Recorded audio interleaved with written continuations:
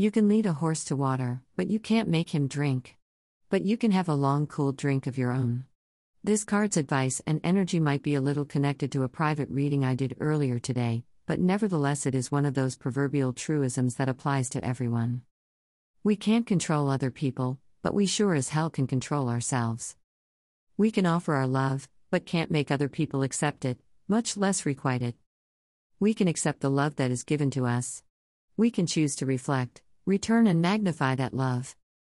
We can choose to close ourselves off, but don't dare be hurt when other people turn away and stop offering their emotions and energies to a closed-up lump. Let emotions flow, there are always more where that came from. Yes, absolutely, choose, control and curate how you express them and who you express them to. You can control that much, but not how or if they will react. You do you boo is as demeaning and dismissive as it feels when someone says it to you, but it is also full, unbridled permission to let your freak flag fly and to do just exactly that, you. People are as happy as they make up their minds to be. Has been attributed to Abraham Lincoln among others. So what do you do about people who choose differently than you had hoped or just generally make up their mind to be miserable? I don't know.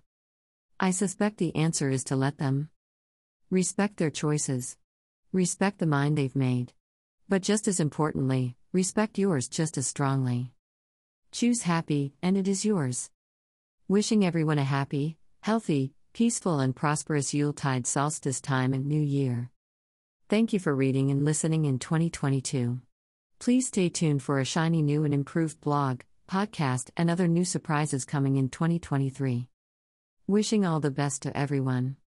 Sage.